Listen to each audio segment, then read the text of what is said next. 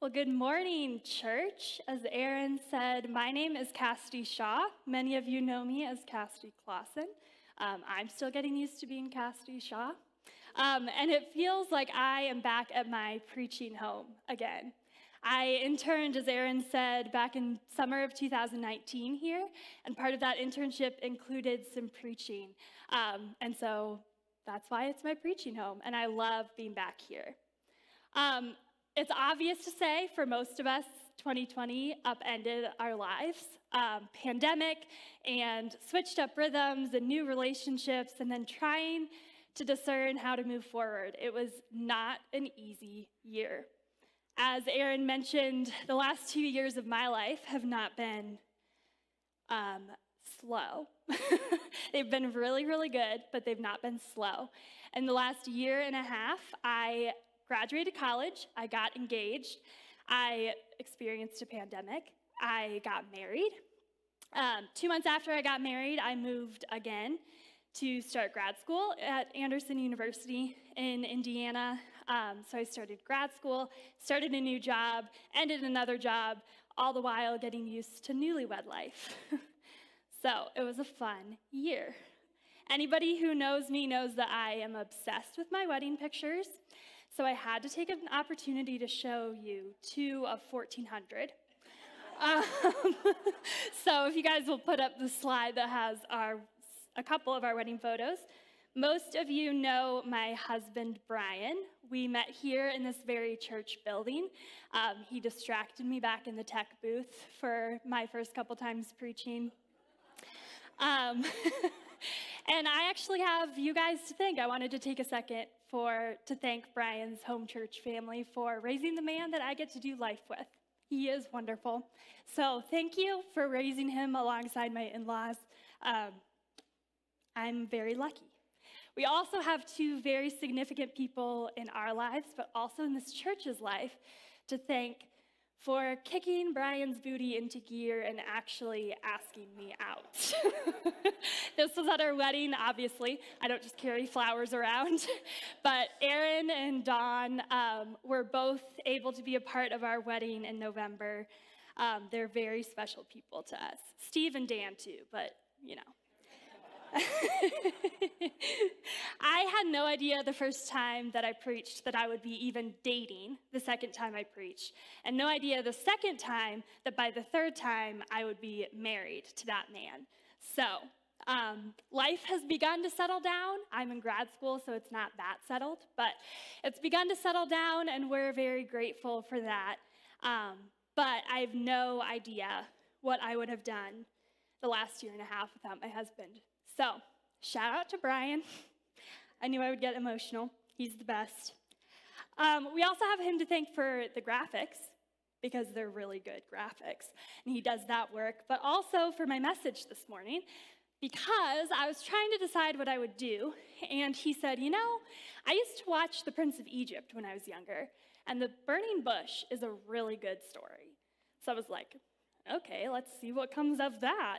And sure enough, The Burning Bush fits right into your guys' Campfire Stories series where we are rediscovering Old Testament classics. The Old Testament is really fun. It doesn't always get the rep of being really fun, but it's really fun. And so I'm excited that this is where my guest preaching is happening, this series. We'll be in Exodus chapter 3, verses 1 through 12 this morning. This story I grew up hearing as like a really cool story, but like other than the fact that a bush was burning, I didn't really understand why I should care about it. I didn't really care about sheep or shepherds, and when I was in elementary school, I didn't really even care about the Israelites being enslaved in Egypt. The burning bush was a miracle for a girl who grew up outside of Indianapolis because we never saw bushes burning. So that was really cool. But as I was preparing for this morning, I started to realize there was more in the story than a bush on fire. And I started to realize I had some questions for Moses. He is a person that I cannot wait to talk to when I get to heaven, because he had a lot happen in his last life, starting when he was 80. He had a lot happen in his life. So I can't wait to hear about it. But we're going to start looking at the passage now. The first 3 verses of the passage is where we'll start. It says, "Now Moses was keeping the flock of his father-in-law Jethro, the priest of Midian.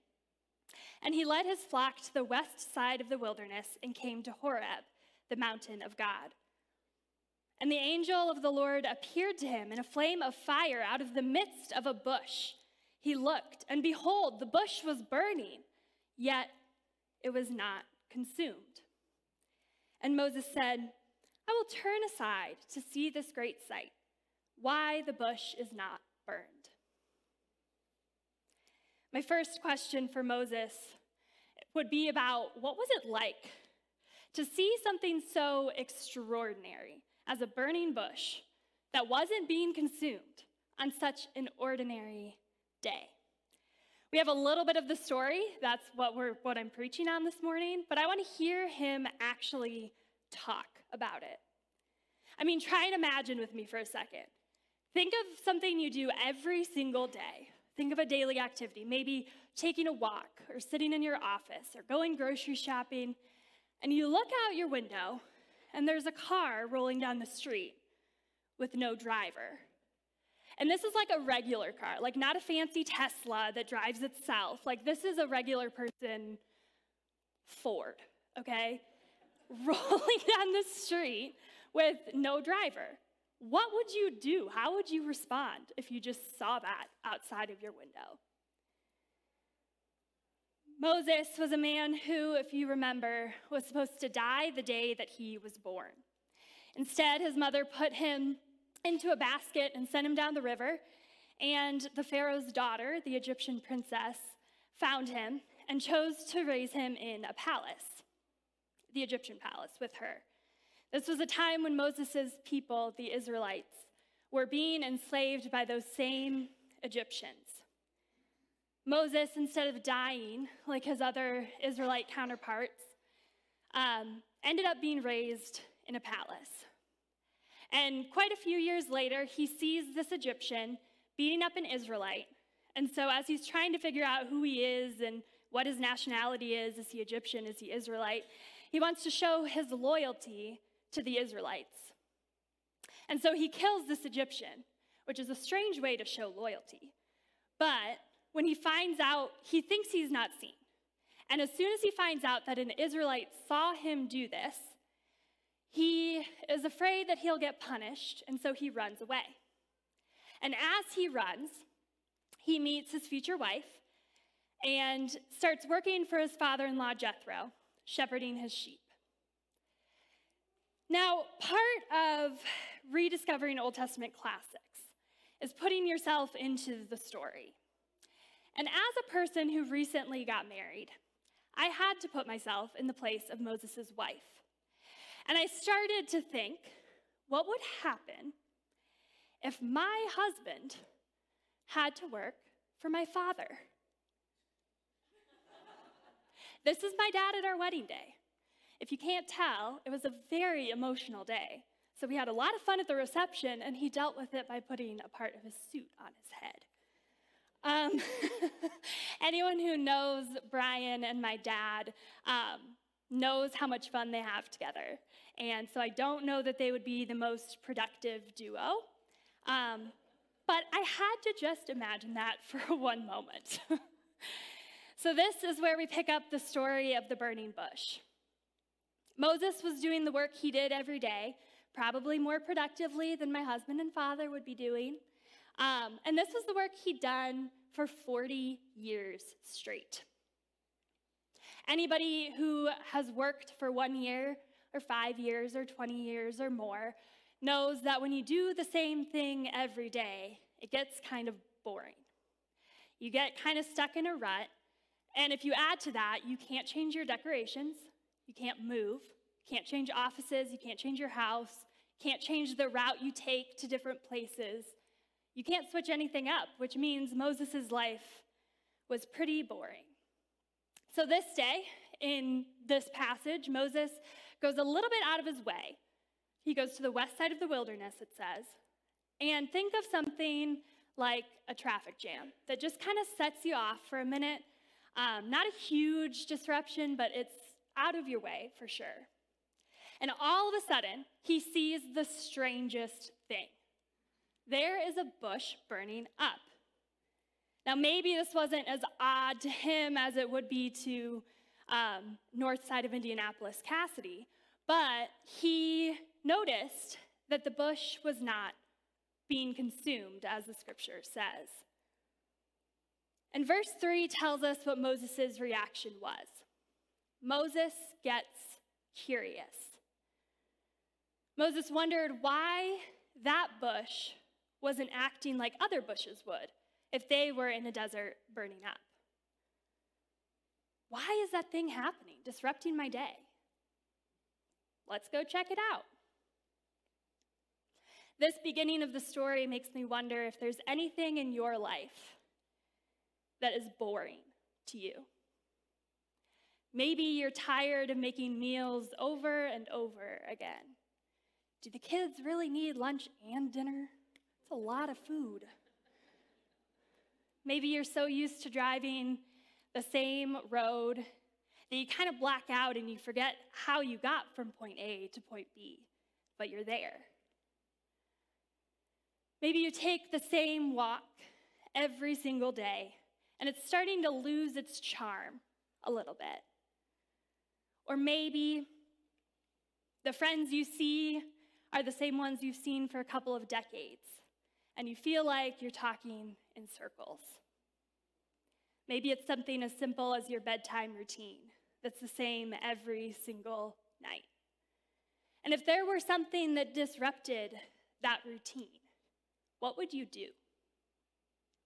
Maybe you would barge forward and ignore what's happening and just go about your rhythm and routine so you don't have to stop.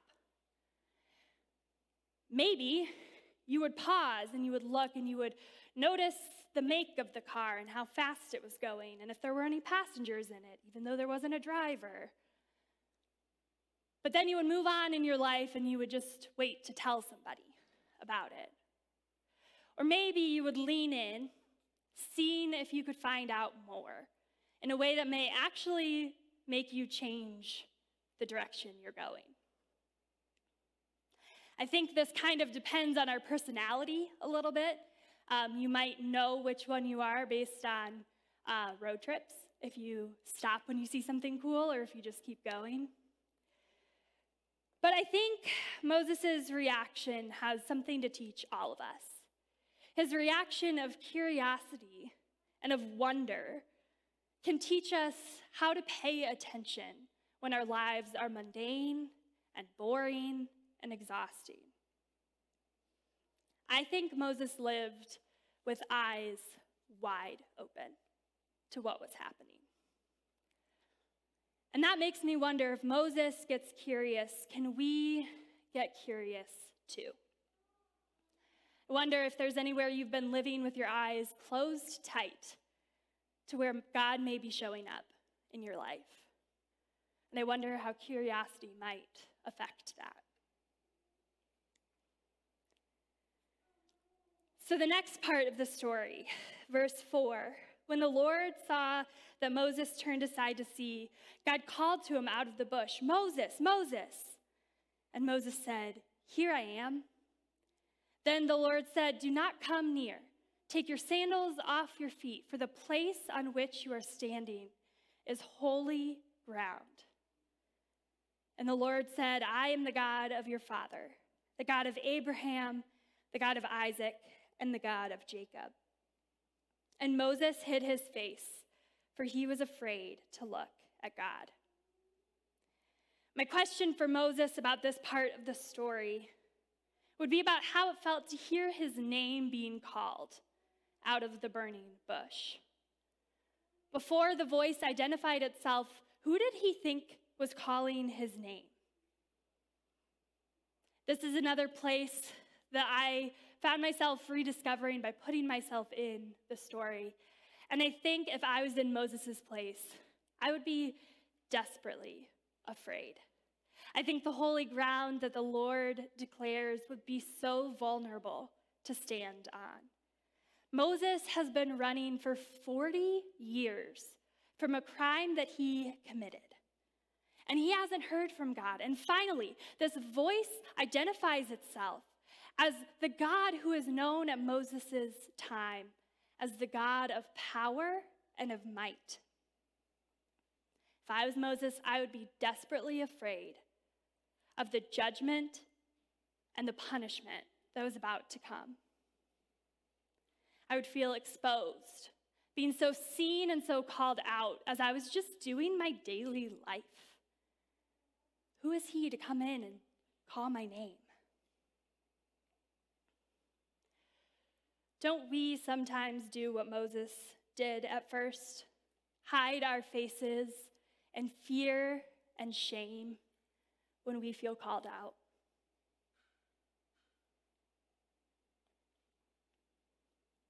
How often do we expect the worst response from God?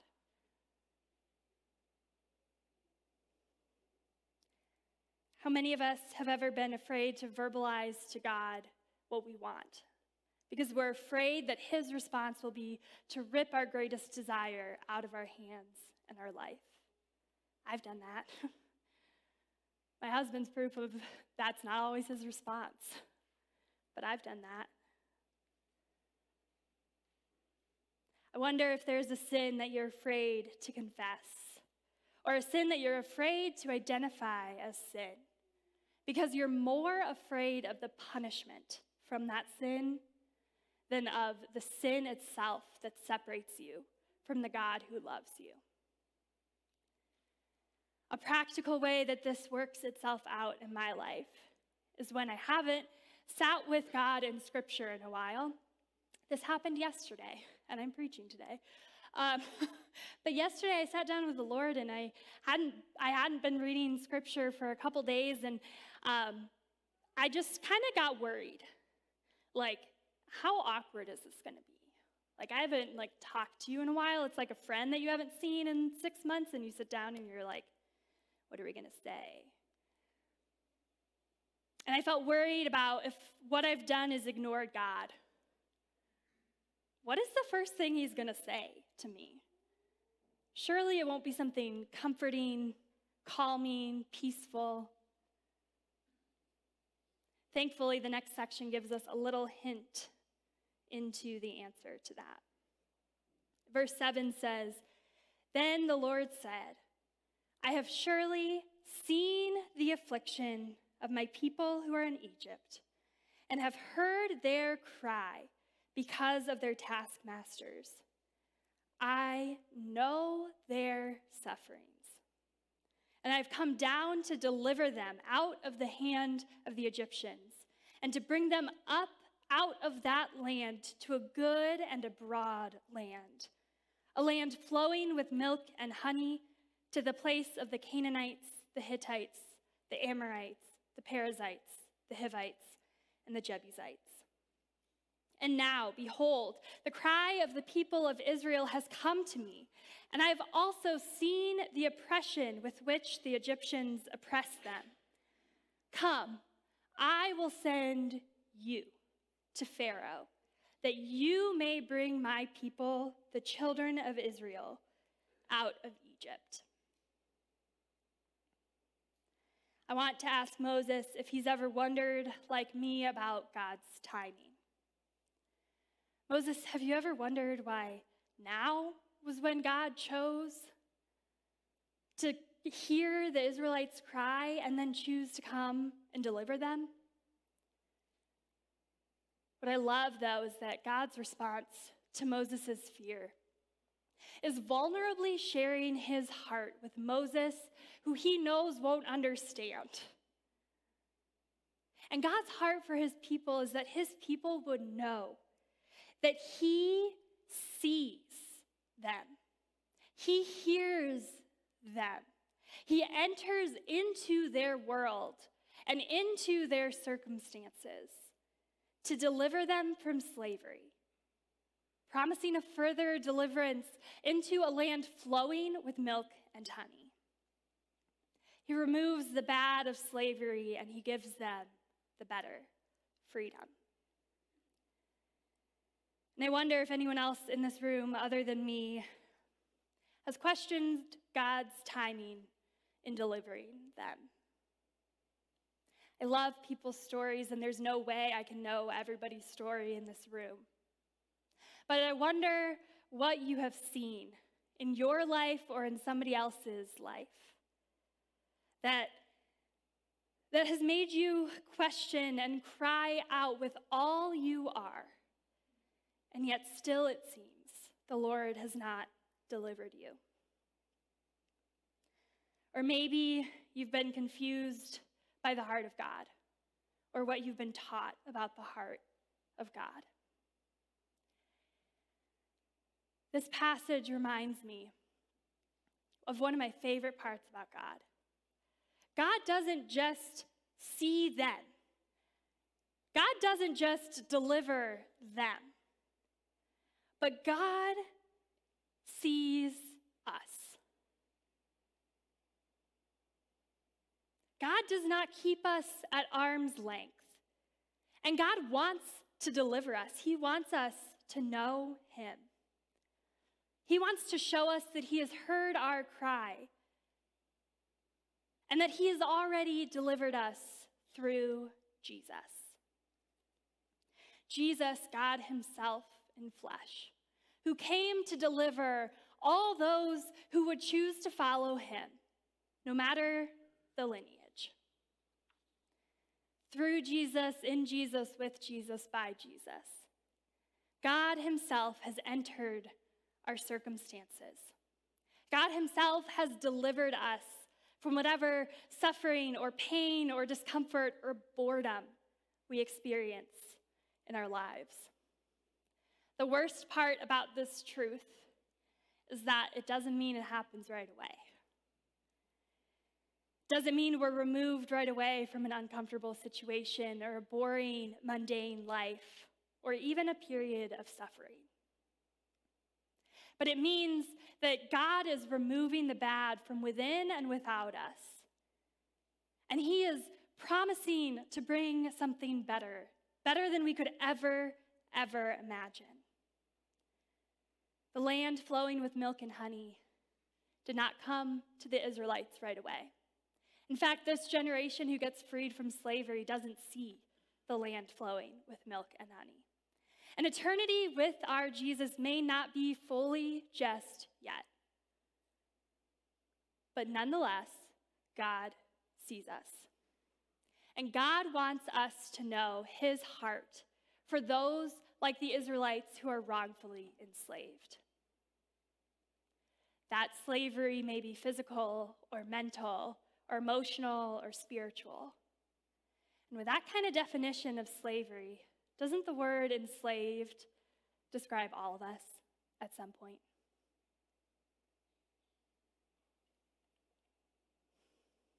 Verse 10 is wonderful as well. The Lord has chosen Moses to go to the Pharaoh and to lead the children of Israel out of slavery. Moses has a complicated relationship with both parties. The Pharaoh is an Egyptian. He helped raise Moses, and he is of the same people as the man Moses killed. And Moses, after 40 years of running away from punishment, is to go back to the Pharaoh and say, and plead and beg and ask for freedom and justice, God's will for the wrongfully enslaved. When the wrongfully enslaved have benefited Pharaoh all along. The Israelites, on the other hand, watched Moses, one of their own, be raised in a palace while they grieved the loss of many of their own children. The Israelites were crying out with all that they had, their entire heart, soul, mind, and strength. And yet still, they felt hopeless. And Moses is to lead them, not just walk with them, but lead them into freedom. That's a pretty big call. And Moses' response to this call seems pretty accurate. Verse 11 says, "But Moses said to God, Who am I that I should go to Pharaoh and bring the children of Israel out of Egypt? This time I want to ask Moses, kind of tongue-in-cheek, what did you expect? Did you expect God to answer, oh yeah, I'm sorry, I forgot who I was talking to, sorry to bother you, keep shepherding your sheep, keep finding food, I'll go find someone else?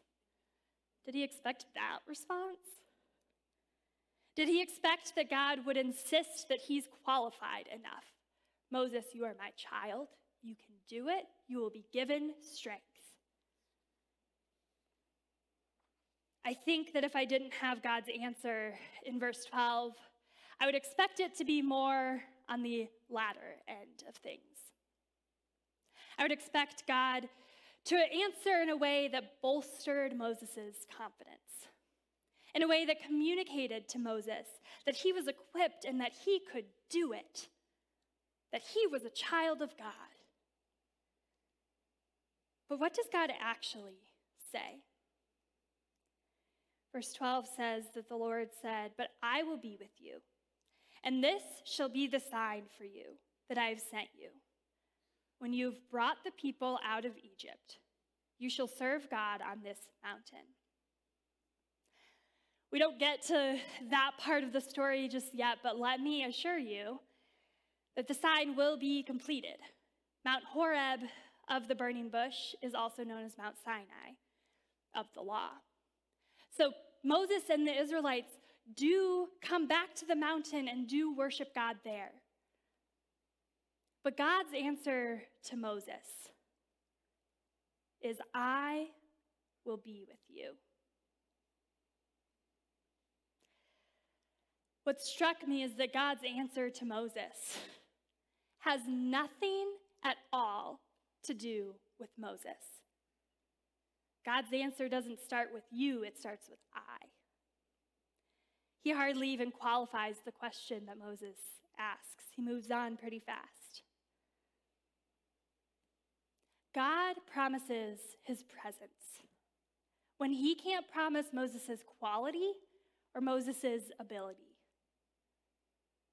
God knows Moses won't measure up to the task, and God doesn't promise that Moses will measure up to the task. God promises that he will walk with Moses. And this made me think, what do we expect from God? How often do we anticipate God's answer for him?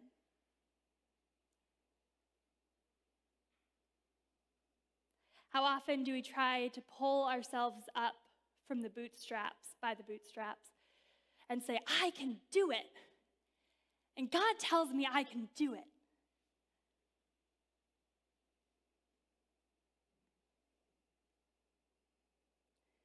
How many of us take a step of vulnerability and say, and voice our honest doubts and our questions, but then we fill in what we think God will say, rather than letting him flip our expectations on the head and just be who he is.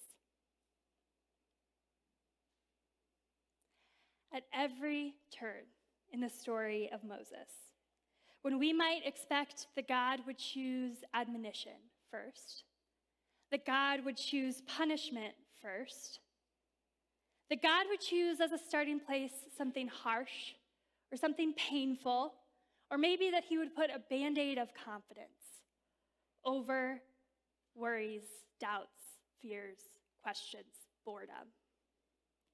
Instead of any of that, at every turn of the story, God promises himself. God promises his presence entering in. And God promises deliverance, and deliverance that has already happened. Ultimately, God promises that he is himself, faithful to the end, to deliver those he loves and those who love him so imperfectly. I'm an imperfect example. Thank God for Jesus, yes. And thank God for the Holy Spirit, who's an inner sign of God's presence. We don't need to worship on a mountain, although it's lovely to sometimes. We don't need to worship on a mountain to know that God is with us if we choose the Holy Spirit.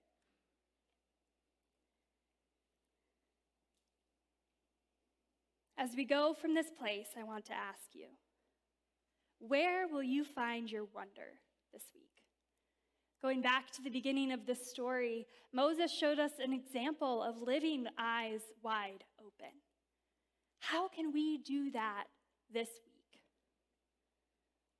And if you have questions or doubts or fears, if you've done something and you don't know how God's going to respond to it, how can you reimagine God's response to you? By letting him be who he is, and by letting his character flip your expectations on the head.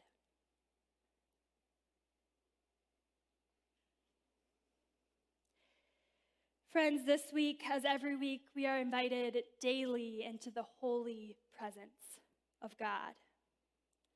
Not to be condemned or judged or punished, but to be shown compassion and kindness, care and comfort, even as you may be asked to step outside of your comfort zone.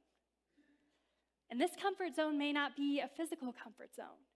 It might be a comfort zone in a way of thinking, or a spiritual comfort zone, a comfort zone of how you engage with God.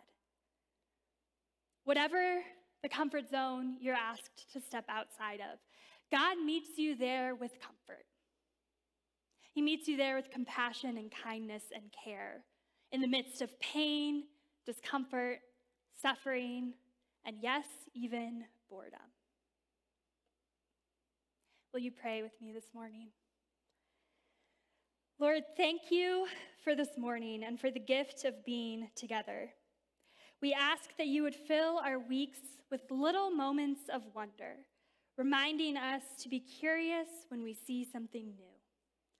Lord, we know you are compassionate, kind, and comforting. Would you allow our hearts to sense you as you are, rather than the you that we expect? We thank you for your promised presence and ask that you would be near each of us this week. Amen and amen.